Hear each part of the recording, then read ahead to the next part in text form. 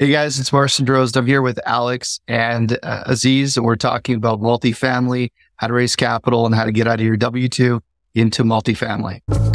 Hi, I'm Alex Escobar, and welcome to Screw the Stock Market, where we'll explore the world of alternative investments outside of the stock market so we can change our lives, take control of our future, and find those coveted low-risk, high-reward opportunities for building wealth. Let's do it. Hey everybody, welcome to Screw the Stock Market. We're really excited to have you on the show today. Today we're talking to Marcin Drozdz. He is a very experienced multifamily real estate investor. He runs his own fund, and he's a trainer of multifamily real estate investors. So it's a really cool episode. We talk a lot of shop. Hopefully we didn't get too into the jargon. What do you think, Aziz? I thought it was great. I was worried that we'd get too much into the jargon, but I thought it was a good balance. We try to break up the episode for, the general layman investor who wants to be just a passive investor. And then the back half for those of us that are in the industry and are more experienced professionals in real estate investing. So I thought we got a good balance of both, but he's very knowledgeable, very experienced, and had a lot of good information to share. Everything from how to basically decide whether something is a good idea to invest in, to how to start a fund and what you should look for. Very cool. Hope you guys get a lot from it and enjoy the show. Hey everybody, welcome to Screw the Stock Market. We're really excited to have you on the show today. Today we're talking to Marcin Drozdz, and he's a multifamily brother. We're really excited to have you on the show. We're going to be talking about, so Aziz, you're the newest one in the room here to the multifamily game. So keep us honest. Please prevent us from getting into the jargon and fast talking. We want everyone to be able to follow along and learn the lessons that Marcin's going to be sharing with us. I got you. I got you covered. Don't worry. All right. Good stuff. Welcome. Thanks for being with us, Marcin. Thanks a lot. Okay, so we're not going to talk about cash on cash, IRR, EM, going in cap rates, going out cap rates. We'll keep that stuff to a minimum. Exactly. I'll force you to define everything, so go ahead. And thanks for having me, guys. I really appreciate the opportunity. Excellent. Normally, why don't you just tell us a little bit about yourself and who you are and where you came from? Sure, I'd love to. I started out in multifamily working at a private equity firm back in my early 20s. Before that, I was buying houses, like so many people, read Rich Dad, Poor Dad. I'm like, I could do that. And, house, two houses, three houses, go through school. You realize that I thought maybe I'd be a lawyer. I thought maybe I'd be an accountant. I wasn't really sure at the time, but it did the school thing. I was bored out of my brain. So many people could relate to it, right? So the difference was that in my early 20s, I took the plunge the other way rather than the conventional way. I got pulled into private equity and then immediately went from looking at buying houses to, okay, guys, here's this 200, 300 unit apartment building complex.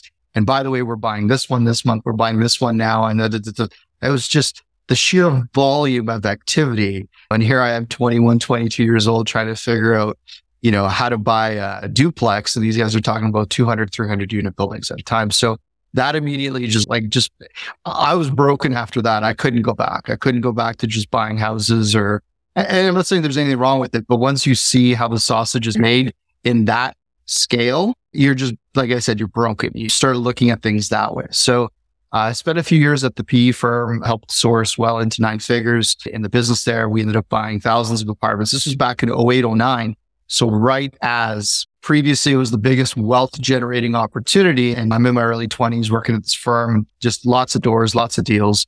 That was a lot of fun. 2012, I broke it on my own and we put together our own 8-figure equity fund. That was a heck of an experience. My only regret was that I wasn't thinking big enough. We did an 8-figure fund, probably should have done a 9-figure fund. It's all relative. But in my mid 20s, I'm like, this is huge. This is cool. Yeah, it was cool. But knowing what I know now, I wasn't thinking big enough, right? Fast forward to today, I've been fortunate to be involved in a lot of transactions. I've done not so well in transactions. If you're at it for 16 years, 17 years, eventually you will see both ends of the market and you'll learn a lot of those lessons, through M1 and whatnot. That's a lot of that stuff. I'm happy to get into all that stuff with you guys here today. I would like to start off by saying you probably made a good choice not going down the law route. That's what I did. And, you seem to have a lot more hair than I do. So, yeah. preserved their hair. So that's good. And appreciate it's that. interesting. It's interesting that you said that you were thinking too small with the 8 figures, because we're also starting a fund right now as well, hopefully by next year. And we thought 8 figures would be, something good and ambitious, but you're saying we should go even higher. Well, I mean, different strokes for different folks. I'm just saying that in hindsight, I had the team and the people and the capacity to go bigger. So whether someone should or can go bigger are two different things.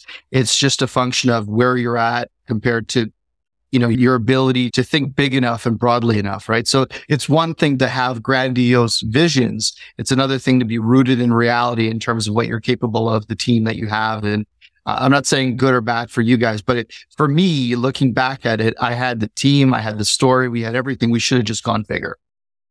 Wait, before we jump right in, for those of the listeners who are not familiar with what a private equity fund is, maybe, Marcin, you can give a quick breakdown of what that actually is and how that's used in the real estate game. Sure. Talk about jargon. There's so much jargon that goes around in this industry, and private equity in of itself is a different term and a different set. It has a different lexicon altogether. On the real estate side, the most common form of doing deals, people typically either joint venture or they syndicate transactions. Fund typically is a little bit more sophisticated, a lot harder to do, because what you're essentially doing is you're saying to the investor, hey, we're going to follow this type of an investment thesis, and we're going to acquire things like this in these markets or these parameters or whatever it is. So you're more reliant on the team and the partners involved, because you don't actually know which deal or what deals are going to end up in that partnership, but you're relying on the team, on the track record, and on a general sort of investment thesis, so to speak. And then most typically those funds are structured as SPEs, special purpose entities, where you have, either an LLC or LPGP or some kind of a structure. You typically have subsidiaries. So it starts to get more and more complicated. But again, from a acquisition standpoint, it's fantastic, because when you're buying, you can demonstrate that you have cash on hand, as opposed to trying to tell the seller that, yes, don't worry, we're going to raise the equity. In our case, I could just say, here's proof of funds. And then that immediately changes the dynamic of the negotiation. Oh, yeah. I've been on the other side of that. Yeah. And it's stressful, right? It's very stressful. And yeah, you have to convince the seller, that you're going to be able to raise $1 million, $2 million, $3, $5, $7, whatever $1 million. Whereas if you have a fund model and you have cash on hand, you're that much more confident, and you can demonstrate that. Absolutely. Where do we start? So multifamily, let's start with our listeners who are in a W-2 job. They're gainfully employed. They might be focused on their 401k and thinking about retirement 30, 20 years out. How can multifamily help someone like that? So the starting point for anybody who wants to invest in real estate, regardless of where they're at, my favorite question to ask somebody is, are you interested in investing in real estate, or are you interested in being a professional real estate investor? And what that distinguishes is somebody who is just looking to put some cash to work in something that is going to potentially help them out long term and achieve their goals. Or are they like, I love this real estate stuff. I want to do everything real estate. Like, I want to spend all my time doing real estate. And again, that's a really important question, because some people, they confuse multifamily or investing in multifamily to their experience with maybe buying a house or a cottage or whatever it is. And they think it's a much simpler 2 + 2 is 4 transaction. And sometimes they conflate that with, no, I want to be involved. I want to be in the deal. And then the question is, okay, so like, how involved? I can, once a month, I want to check it out.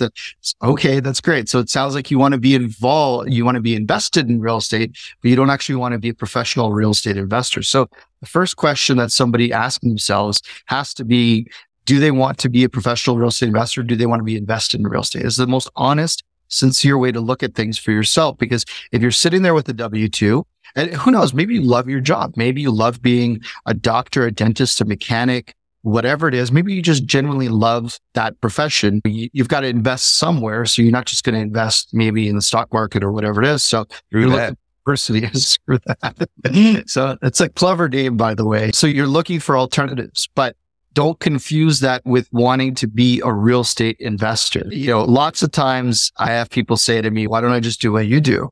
And I'll take the return. I go, okay, tell you what, I'll give you the money and you do all the work, because it's a lot of flipping work. Like finding the asset, the due diligence, the underwriting, the financing, the negotiating, the surprises, the closing. You guys know this is a ton of work.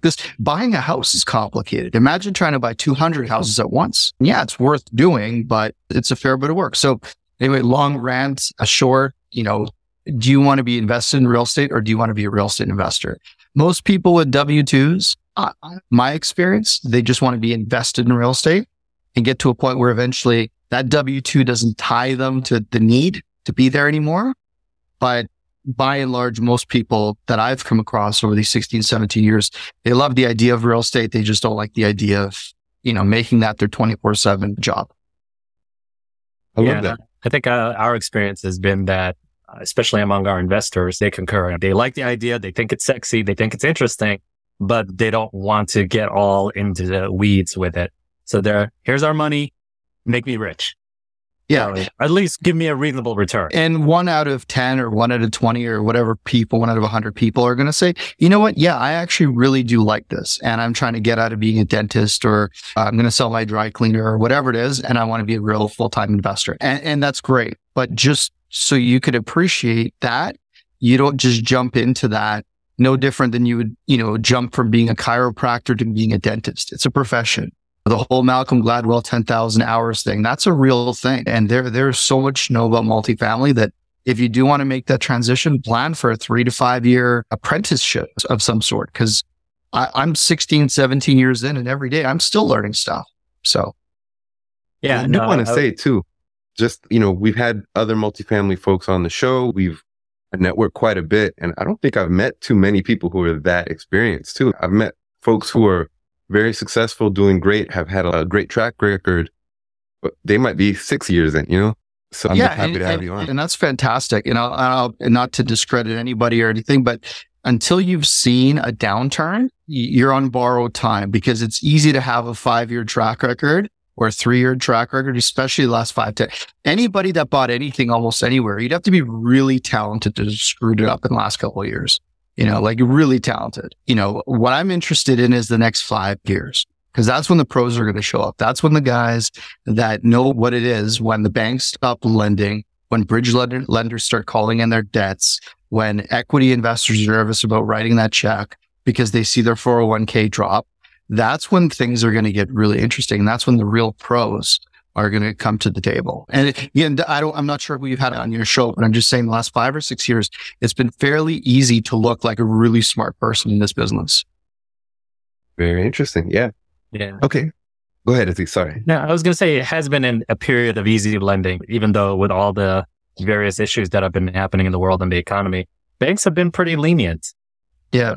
So when we got started in 08, 09, so again, guys, I was a little dumb kid, 22, 23 years old. I'm running around with the big dogs and, we're buying up stuff. And the reason why we had an easier time is because we knew how to marshal equity together. We could get capital, but debt was hard to come by. Yeah, there were lenders. Yeah, there were banks. There was financing, but it was really tough.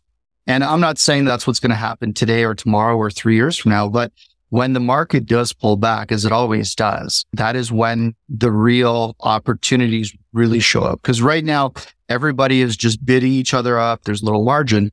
But when you have a massive rebalancing within the economy, or whatever you want to call it, whatever the politically correct term is, we can't even acknowledge that we're in a recession right now, let alone, I think it's going to be really interesting over the next few years. So what I think the people that are looking to become passive investors in opportunities is I would be more focused today on return of capital on deals rather than return on capital in deals. So in other words, when you're looking at deals, the starting point should always be, how do I get my money back? Not how do I make my money on my money? Because when I look at something, the first thing I look at is, how do I get my money back? And then the risk involved in me getting my money back then determines what my perceived return should be relative to what I'm investing in, if you guys understand. So when I determine when I look at how risky it is for me to get my money back, that then determines what kind of a return I think I should get relative to that investment. Because if somebody says, hey, here's this great investment, we're going to get X dollars. Okay, great. Tell me your exit strategy. And if you're fully dependent on a refinancing in 12 or 24 months, or you're fully dependent on a flip, or you're fully dependent on this or that, and what if those things don't happen because the market does turn or continues to correct? Then what happens? Okay, so let's talk a specific example. So, we have some apartment building. Sure. Generally, the strategy is, hey, you're going to make a little cash flow during the hold period, and then we're going to try to increase the rents, and then we're going to try to sell it at a higher price. So I get all that, but here's the challenge that a lot of guys aren't accounting for right now. They're not accounting for higher cap rates to refinance in the future. So in other words, they're buying buildings that have, and again, I've tried not to get too technical, but just a little bit. If guys are buying buildings at a 5% cap rate today, like a going in cap rate of 5, because the market's at 5, if the cap rates increase because interest rates increase and the cost of buy, and just, there's less confidence in the market and less capital available, and the going cap rate in the future when you want to sell or refinance is now a 6 cap, that means you have a whole 20% of margin that you lost on the value of your assets. So that means that you have to increase the net income by 20% just to stand still in terms of valuation, if that makes sense. So you're running off your ass basically just to stand still. Okay. So do you understand what I'm saying? Because now the cash flow is worth less, because when the cap rate goes up, the valuations come down and vice versa. So right now we're seeing cap rates increasing, and guys are buying buildings at very aggressive cap rates still. The only deals that are closing right now that I see are people that are paying at values that were maybe quote unquote acceptable a few months ago, but now it feels like they're gambling, but they're willing to take that gamble because I think they think they could outrun the speed at which the cap rates are going to increase versus how much value they can create. To me, that's gambling. Mm-hmm. And just as a educational moment for our listeners who are not familiar with what cap rates are, Marcin, can you break that down real quick? Sure. The simplest way to look at a cap rate is, let's assume you buy a building cash, and let's just use a really simple building. Let's say you buy a building for $1 million cash, and that building, after its operating expenses, it kicks off $100,000. That means that building is a 10% cap. So in other words, 100,000 divided by $1 million is 10%. So theoretically, if you got that net income for 10 years and you had no debt on the building, you'd get your money back in 10 years. Essentially, it's a cap rate. That's a 10 cap. If you paid $2 million for that same building and the income was still 100,000, then it would be a 5 cap. It'd be a 5% cap rate. So essentially, the lower the cap rate, the more you pay for the capitalization of the assets. It's essentially the problem is if you buy that same building for $1 million today, because the cap rate is, by the way, there is no 10 caps in the market. I'm using that because it's a round number. If you could show me a 10 cap, I'd buy it today. But theoretically, if you bought a 10 cap, because that's where the market is. Actually, let's use the other one. Let's just say the market is at a 5 cap, which is actually pretty indicative of what it is. And you paid $2 million for that $100,000 in income. If the market corrected itself and cap rates went up to, let's just say 10, that same building that was worth $2 million you paid at 5 cap for it is now at 10 cap. So now that building is worth $1 million. So for you to get back to a $2 million valuation, based on a 10 cap, you would now have to double the net income from $100,000 to $200,000. And essentially, guys are buying buildings because, and these are extreme examples, but guys are buying buildings, let's just say at 100,000 income, and they think they can drive the income to 200,000, and they think that the building's going to be worth X, but they're not accounting for the fact that the cap rates are increasing as well. So they're still using today's valuation method to project the future value, but that's not how it works. And that's a huge risk. That is a huge risk. So when you talk about return of capital, then that still is generally the basic business model, but you're going to be looking at an underwriting that is conservative. That's right. You got to be super conservative when you underwrite. Like, for example, if you're going in cap rate, the cap rate at which that you're buying, let's just say, again, let's use the number 5%. Use 5%. You're going out cap rate if you think you're going to refinance or sell in 24 months once you're done your business plan. your going out cap rate, you should be valuing it at least at a 6 cap. Because if you came in at a 5 and you value yourself coming out at 6, you're already cutting yourself off at the knees, so to speak. Now, if your projections are wrong and for whatever reason, the cap rates don't go up to 6 and they stay at 5, you're killing it. Well done. But if it doesn't work at a 5, but if it doesn't work at a 6 and the market goes to a 6 and it's 24 months later and you're trying to refinance or sell, you're upside down because you won't be able to refinance and get a return of capital. You won't be able to sell and get out at the profit. You might not even get out at par, depending on where the market is. You have to manage your risks, essentially. Right. Yeah. Underwriting. That's the biggest thing is underwriting. You got to build in the going out cap rates. That's probably one of the biggest mistakes I see with underwriting right now.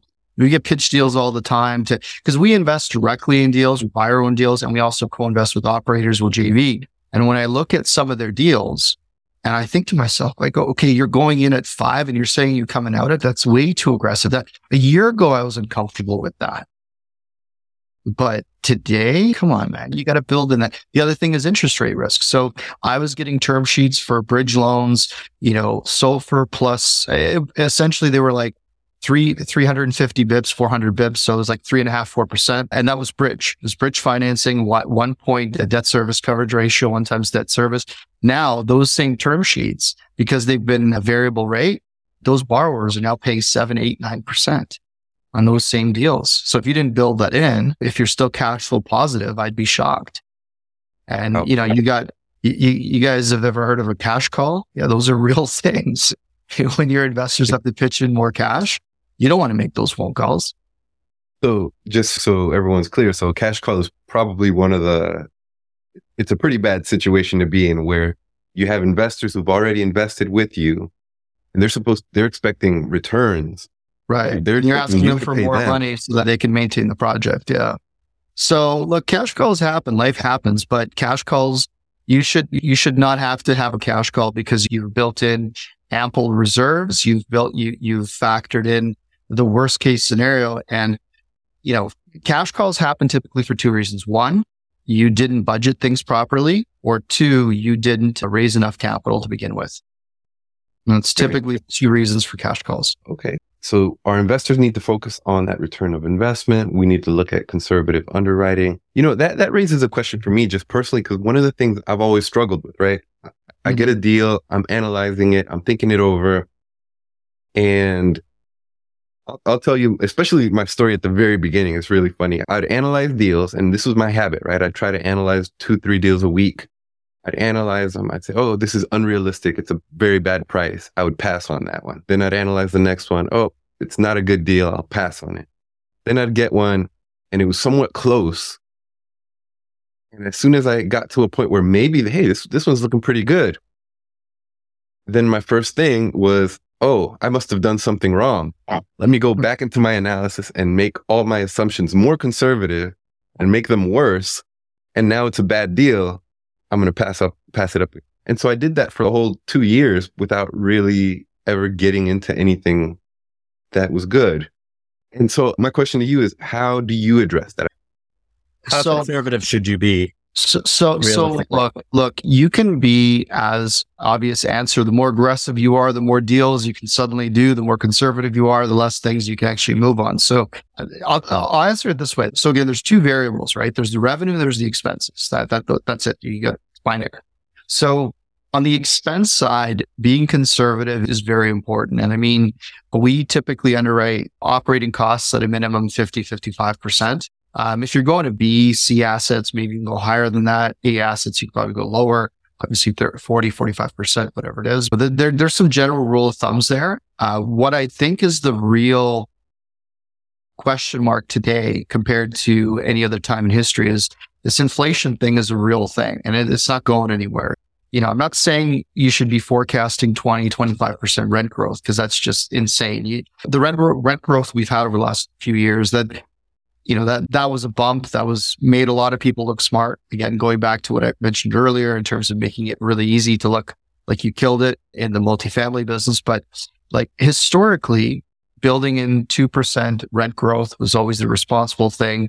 Now I'm seeing even bankers telling me, I literally had one of my guys call me earlier, And even the banks are telling you to build in 3 or 4% rent growth now. And 3 or 4% rent growth is insane, historically speaking. Historically, if, we used to, for fun, when a deal was, crap, and we try to convince ourselves that it was a good deal, we would just bump the rent growth to 3 or 4%.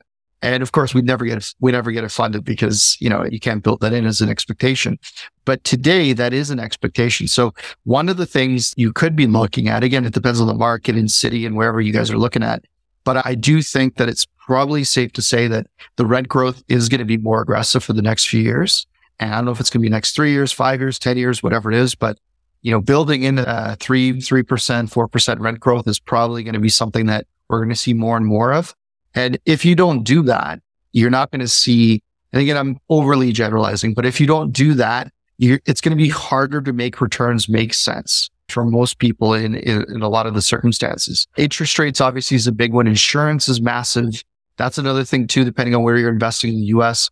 I was underwriting stuff in Florida and the insurance is $1,800 a door per year. Like that's insane, right? We're looking at stuff in Texas. It's half of that or less than half of that. So going back to the rent growth, just a quick question. So are you projecting expenses to increase? Yeah. So you build in, so your annual expense increase, that's actually really important. Yeah. You want to make sure that, because the whole thing about the rent growth is you're essentially trying to forecast to some extent inflation, right? Or posted inflation. If I personally don't believe we're going to see 2% inflation for a while, even if they can knock it back, I don't see 2% in our future anytime soon. So using 3, 4%, I think is, it's what we're doing. As far as expenses, I'd be building in it as well. And I feel like in some cities, even 3 to 4% is conservative. I think it's conservative across the board. To be honest, I think it's conservative across the board. But the problem is you can't build a pro forma where it shows 5, 8% growth per year, because you're going to make every building look like a rock star. And whether that happens or not, that is not something that I would count on. Like a pro forma is an honest, as a guesstimate, because you are guessing, guessing that that rates are going to be, not rates, pardon me, that the rent's going to grow 5, 7, 8% per year. Look, if it keeps happening, it happens, but I wouldn't count on it. Very interesting. Makes sense. Now, so far, we've been talking mostly to the investors. I really love the way that you separated that, and people who are listening can kind of answer it honestly for themselves. Hey, am I an investor or a professional?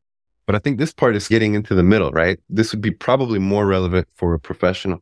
Just before we start really talking to the professional investors, how involved in your experience are your investors in looking at your analysis and your underwriting? How they're trusting you, right? So would they be able to answer these questions for themselves? Yeah. And it also kind of goes back to what we've been discussing in some of our other podcasts, where it's explores the idea of what really is passive investing. How truly passive is passive in a sense? I mean, passive is passive. Passive means you write a check and you get newsletters and updates and, reports, and one day in the future, you get your money back with a bunch of profit. That's passive. That's what a passive investment is. Could you imagine buying stock in Tesla and calling up Elon Musk and telling him you don't like the way they designed the new Model 3? I mean, unless you bought 10 or 20% of the stock, I don't know how you would make that work, right? And nor would you want to, right? I mean, most people that invest in stocks, they do it because they believe in the business, the management team, and they believe in the future. But they don't want to be involved in the day-to-day management of Tesla or deciding what the new door handles are going to look like. That's just, they're busy, right? They got their own world. Passive in my mind is truly passive. Now, it doesn't mean you don't disclose things. You certainly do that. At a minimum, my thoughts are you provide financial statements on a per annum basis. You do quarterly updates to some extent, depending on how much excitement is going on in your business. If you're buying a 200, 300 unit building and you're doing a value add, as exciting as value added, there really isn't much material stuff to report on a monthly basis. Quarterly, maybe, we turned over 12 units. We got 6 new tenants and they're paying an extra $80. And other than that, the pool's cleaned up. There's no more green stuff in the pool. It's little stuff. There shouldn't be that many things to talk about. Now, if you're new construction, if you're tearing something down to the studs, Sure, there's more excitement. You did a new roof, things like that. But in my mind's eye, investors typically are happy with quarterly updates. And as long as they get the financials on an annual basis, maybe you want to do like a message from the president or like an MD&A style report where you have a discussion analysis where you see the risks and opportunities and things like this. But that is passive. And actually, just to finish that off, if you're a passive investor and you're trying to decide where to invest, whenever you're dealing with somebody, I think a great question is, so you're telling me about return on capital. Tell me about return of capital. And the person's probably going to say, what do you mean? And the question is, how do I get my money out? Like, how do we exit? And what you should be looking for is multiple ways to create an exit. Because again, that return of capital is really important. So you can either exit from a refinance. Okay, what if you can't refinance? What if you sell? What else can you do with it? What are the other options? And if you're holding it longer, because that return of capital thing, I can tell you right now, sophisticated investors, the first thing they look at is return of capital before they look at return on capital. Because when you can assess the risk of you getting your money back, you can then better assess the potential risk that you're taking on relative to the kind of investment you're thinking of making. I like that. So I want to just come back to the question I asked, which was about your investors. When they come to you, how involved are they in looking at your underwriting and questioning how conservative you are? What do you think would be your recommendation for passive investors who might be looking? I guess it depends on the level in which you're operating and who you're investing with. For example, with us, we have a pretty broad network and database of people that trust us. So that first round of due diligence is typically a little bit heavier. Again, with the fund model, you're not really depending on any one particular building. You're more investing in the thesis and the general idea of what we're pursuing. If you want to look at past deals, that's something else. But going forward, it's not, this is the building we're buying, because it's more of a fund approach. Our investors typically are comfortable with more of a higher level due diligence process. That said, we have people that want to write 7-figure plus checks, and they may want to participate in something very particular. Then they may get more involved. But for somebody who's just looking to put in 100, 200, 500, it's all relative to the individual's comfort level. But most individual passive investors, first of all, in my experience, for better or for worse, half the time they don't know what they're looking at. And that's another conversation that you can maybe walk them through it. But a lot of them don't want, they're more interested in the relationship with you than the deal itself. So most of the time they're just writing the check and then just waiting for the results. Right. They do their due diligence in the context of what they think is important to them. But due diligence is different for everybody, right? Some of them may want to look at some modeling. They do want to look at some performas. Others are more investing because they have been referred to you by other people that have had good experiences. So it's all over the board. But depending on how you raise money, there's certain disclosures that you have to provide. And as long as you're providing the necessary disclosures, in my experience, the questions are typically based around the business and the business plan and some of the legal documents. Because if you guys ever look at the legal stuff, some of the wording's very scary. So obviously you got to work your way through it with people, make sure they're comfortable. They understand that there is risk. It's not a guaranteed investment, and they just need to be comfortable with the potential risk that's involved. So now let's talk to the professional real estate investors. Let's do it. So we've already talked a lot about some of these underwriting deals, and maybe let's talk about the fund model. Let's get into the weeds a little bit more on that. I always like the idea of the chicken and the egg, right? What I've been doing is, hey, we have a deal. We go out and find a deal. Now we got to go find some money. Right. You've done it in reverse with a fund where you have. Well, you do them simultaneously. My comment, Alex, to you and anyone else listening on the professional side, I would strongly implore you to spend a lot of time doing it exactly the way you're describing it initially, where you get a deal, then you get the capital and you have all your paperwork for that deal. The reason for it is because it's 2 + 2 = 4. Whereas the fund model, you have a lot of different moving parts. You have valuation issues between one asset compared to another. You have timing issues when somebody invests compared to when somebody else invests. You have all kinds of different conversations that are happening concurrently, because it's no longer this entity that somebody's putting money into is solely investing in this project. It bought this project, and now it bought this project, and now it bought this project. So how do you do it in a way where your investors feel like they got a fair shake on the entire partnership? So there's all kinds of different things that you need to pay attention to. Also, depending on, again, how you do the model with the filing and the compliance requirements, sometimes you'll be required to do a different standard of financial statements, financial reporting. So again, things get more expensive, they get more complicated. The accountant that you originally had that helped you with your initial acquisition might look at the fund model accounting, and he or she may want to jump out a window because you're layering, you're adding, you're growing, and you don't have a start stop. It's a much more complicated process. I'm not trying to dissuade somebody from doing it, but it's not as simple as, hey, we're buying that building. It's 200 units. We need to raise $4 million. We got this debt. And that's another thing. When you're doing the fund model, you have multiple entities stacked on top of each other, eventually flowing up into one entity. So you got to also deal with the lenders. When you're going to a lender, if you have one lender for this building and you have another lender for this building, they need to be comfortable and understand how it works in a way where they feel good about the transaction. Do you understand what I'm saying? So it's not just, hey, here's the building.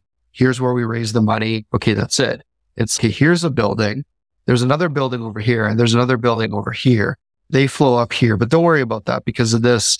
And if you don't understand what your lawyers have prescribed for you to do and you don't manage those expectations and structures correctly, it's going to be a hot mess and it's going to slow you down. Meanwhile, you're trying to buy this building over here, but your financing partner can't get their head wrapped around what about this stuff? Like, it's just because you need to lay things out properly.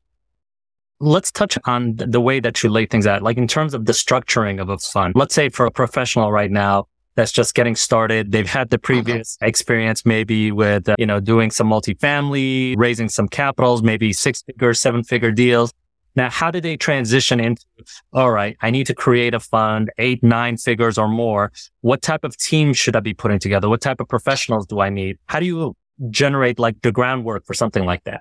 So if you've never done a fund and you want to do a fund, you should have somebody on your team intimately familiar with the fund model on your team, like part of the team, part of the executive, either in a GP capacity or in a direct operating capacity, because there's so many nuances there. Also, I would strongly recommend you have somebody in a CFO capacity, a legitimate chief financial officer, because you're now layering a business and you're creating all kinds of complexity.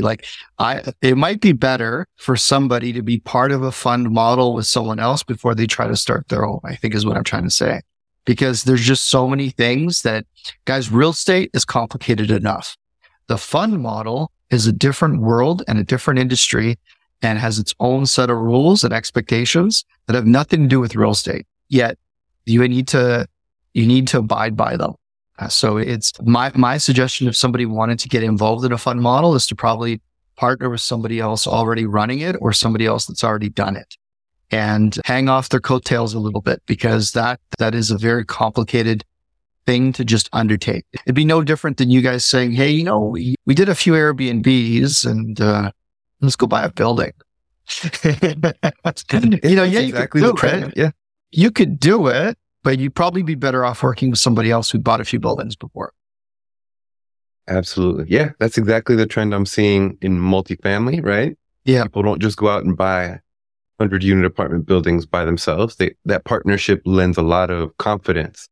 Yeah. Real estate is a team sport. Real estate is a team sport. Multifamily, especially, is a team sport. And again, the initial fund that I kicked off in my mid-20s when I left PE, I handled the fund and private equity side of it and the operations. And I had somebody who had a fair bit of gray hair on their head who actually headed up the acquisition side because of the assets, because trying to manage all of it, and we had a few other partners, it's a team sport. You need to really stay in your lane and become more proficient. So again, for the professional real estate investor, there's 3 roles you can play that add the most value in a deal.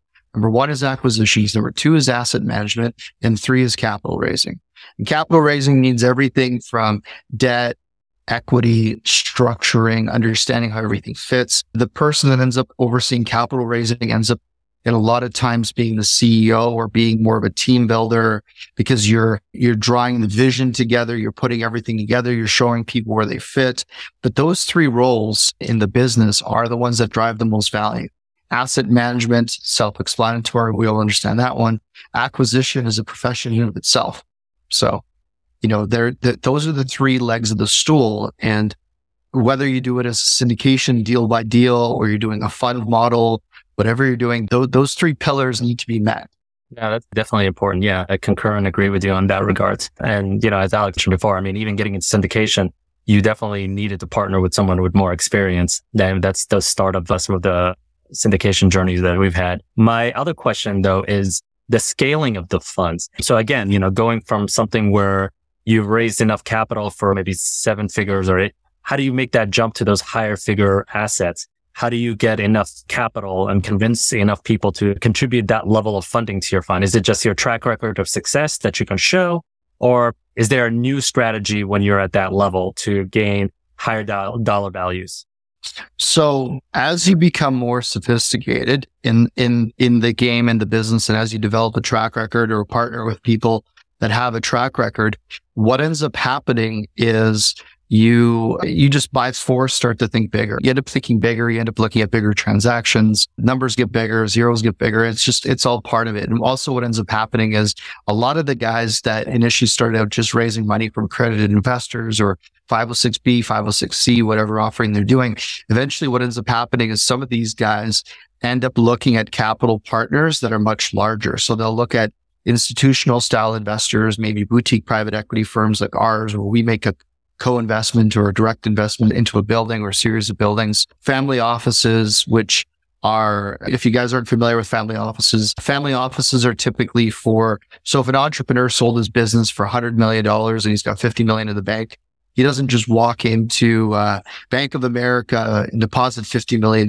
and say, what do you got? Typically people with high net worth, ultra high net worth families, they start what's called a family office. They'll hire their own chief investment officer, accounting team, tax team, insurance team. They'll literally have a small army of people that their job is to manage the family's estate and their wealth and tax planning, like just everything. So those family offices, they allocate money to investing, and a lot of them invest in real estate. And a lot of times they invest passively with other groups. Those types of groups are great potential targets. But again, you're looking for, at that point, you're already operating at a level where when they ask you for certain types of reporting, certain type of disclosure, corporate governance, board of directors structure, they're asking you for very specific things that they expect you to have when you're operating at a certain level. So the very long answer to your simple question is you look up the capital food chain, so to speak, you will be required to have obviously track record that goes without exception, but you have to have the sophistication and know-how to understand how to report to them in a way that is consistent with how they want to see things. And it's interesting you mentioned the family office. We actually just finished interviewing a boutique family office firm, and we'll have an episode on that coming out soon. And yeah, you're definitely right in that regards. And they do have a lot of control and power in terms of where some of these funds go in terms of investment opportunities. Yeah, and they have very particular requirements, both from a voting standpoint, control standpoint, disclosure standpoint. Essentially, they're happy for you to make a bundle of money, but they're not going to allow you to do it in a way where it's at their expense. And again, the whole thing of return of capital versus return on capital. As you go up and up the food chain for capital, the institutional investors, that's how they all start. They all look at, how do I get my money back first? We want to be considerate of your time, Marcin. So do you have any other messages or lessons for our audience, or maybe ways that they could contact you before we end our interview today? Sure. Yeah. No, you guys asked me, I love it because you guys asked me a question and I talked for like 10 minutes, and I don't mean to sound that this is all complicated, but there is a level of complexity to this industry, to this business. There's a reason why there's so much money in money once you understand how the whole money, capital raising, equity game works. And it is fairly complicated. So with that respect, what we do, our business at One Real Capital, we obviously have our own acquisitions. We do our own deals. But when COVID hit, we started something called M1 Inner Circle. And that's for people that are either looking to be professional real estate investors or already are professional real estate investors. And they want to understand the scaling of the multifamily business and learning how to structure deals, ways to raise capital. We don't raise money for our members because that's just not our business, but we do show you the things that we've done or we do, our networks, accountants, lawyers, fee structures, different ways to do things, how to even simple things like how to get in front of accredited investors or high net worth people. So this is part of the agenda that we have at M1 Inner Circle. So for anybody who wants to learn more about it, you can go to my website, marcindrozdz.com. And there's also some free resources there that you can download to help you kind of get on the path in terms of there's some mini courses and things like that. People want to learn more about. We have a program there, how to raise capital for real estate. I think we have a free mini course there as well. So there's a lot of really good information. And the thing is that this is our world. This is what I do. So that information there it's not theoretical. It's our world. And, I implore you, if you do want to scale and grow and be able to raise even an extra $500,000 or $1 million or $5 million or whatever it is, you're going to need to spend more time with groups, either like ours or other groups out there, just to actually show you how to do this because it is tremendously profitable. It's just a skill set that you have to learn. No different than learning how to acquire a building, no different than learning how to manage a property. You need to learn the skill set that goes with it. And the challenge is that there's so few people teaching it. That's really what the biggest challenge is. And unfortunately, you may blow a meeting with an investor and not even know it. Like they might ask you a question. And it's not that you're lying or that you're trying to deceive them, but you genuinely don't know that you don't know. And because you don't know that you don't know, chances are slim that they're going to educate you on what they need. And because of that 6 or 7 figure check that you may have gotten will just go away and disappear and you won't understand why, so that's one of the main things that we really work on. Yeah. So other than that, guys, I appreciate obviously the opportunity to join you guys here. And the website's the best place to get in touch. Awesome. Thank you so much. We really appreciate you having you on the show and giving us your time and your expertise and knowledge. Thank you so much, Marcin. Take care. A lot of fun.